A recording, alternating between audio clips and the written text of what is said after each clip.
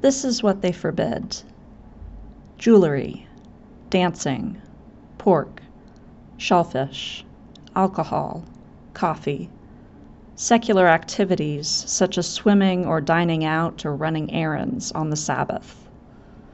They are traditionally intolerant of black pepper, or devil's dust, as my grandfather calls it. Mustard is also on the traditional naughty list. Sage is fine. This is an incomplete list of their taboos, and certain enclaves follow additional rules like banning wedding rings. I once worked with a girl whose friend's mother forbade bicycles, and a boy whose mother forbade framed artwork on the walls. My father once knew a family that did not leaven their bread with yeast or even baking powder or baking soda. Instead, they used hydrogen peroxide. Leavening is dangerous, you see. Yeast raises bread by producing alcohol, which is forbidden. The wife of my high school science teacher refused to eat freshly baked bread until it had completely cooled, just in case some alcohol was still hanging around. I eat hot bread. I like a glass of wine with dinner on special occasions. I wear jewelry and drink coffee. I run errands on Saturdays and go to church on Sundays. I am bi, and I once lived with a significant other for 9 months. I still can't stomach shrimp. They still look, as Jim Gaffigan put it, like something you should blast with a can of Raid. These are stories about my life as a heretic, or, in my birth church's terms, a backslider or an apostate. They do not excommunicate members. That's too Catholic. They merely disfellowship people. To be clear, church administrators have not officially named me as an apostate or a backslider, nor have they officially disfellowshipped me. I think I know why, but I will come back to that later. For now, this is what's important.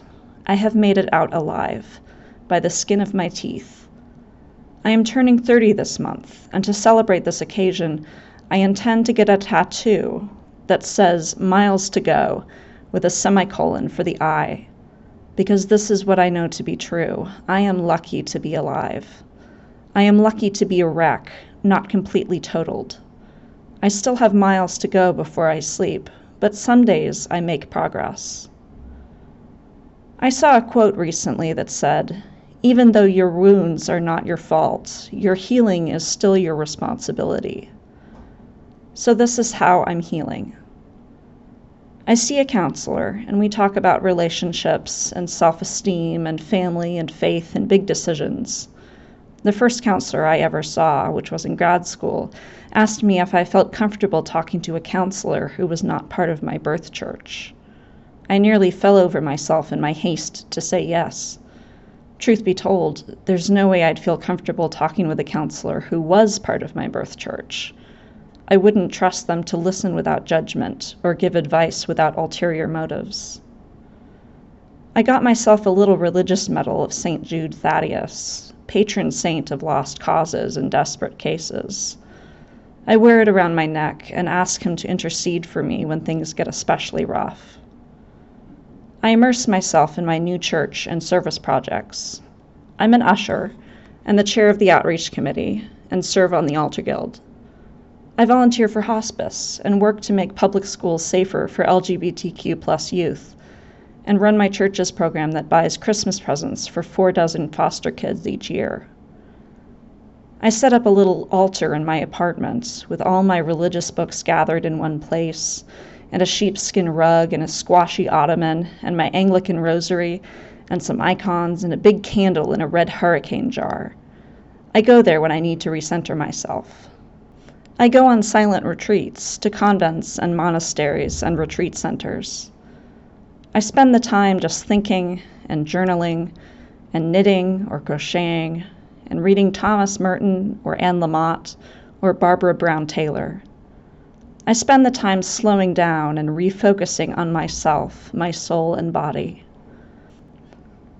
Sometimes I feel like I'm a patient in a tuberculosis sanatorium, passing my days in minute tasks like sleeping and eating, reaching for goals like being allowed to sit up or read a newspaper, inching towards health.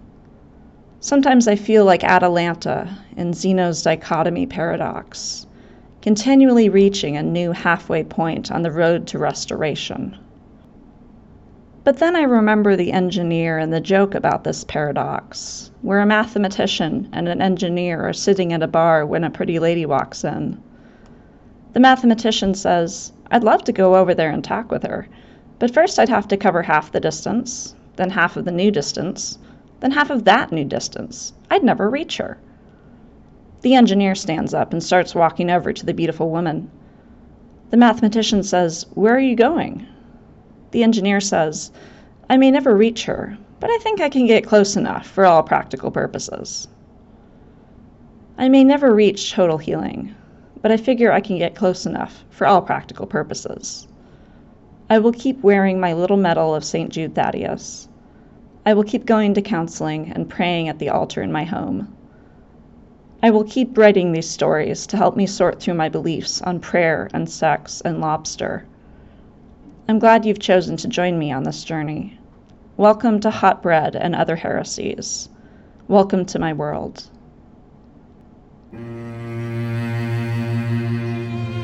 To close this week's episode, I'd like to say a Franciscan blessing. It goes like this. May God bless you with discomfort at easy answers, half-truths, and superficial relationships, so that you may live deep within your heart. May God bless you with anger at injustice, oppression, and exploitation of people, so that you may work for justice, freedom, and peace. May God bless you with tears to shed for those who suffer from pain, rejection, starvation, and war, so that you may reach out your hands to comfort them and turn their pain to joy. And may God bless you with enough foolishness to believe that you can make a difference in this world, so that you can do what others claim cannot be done. Amen.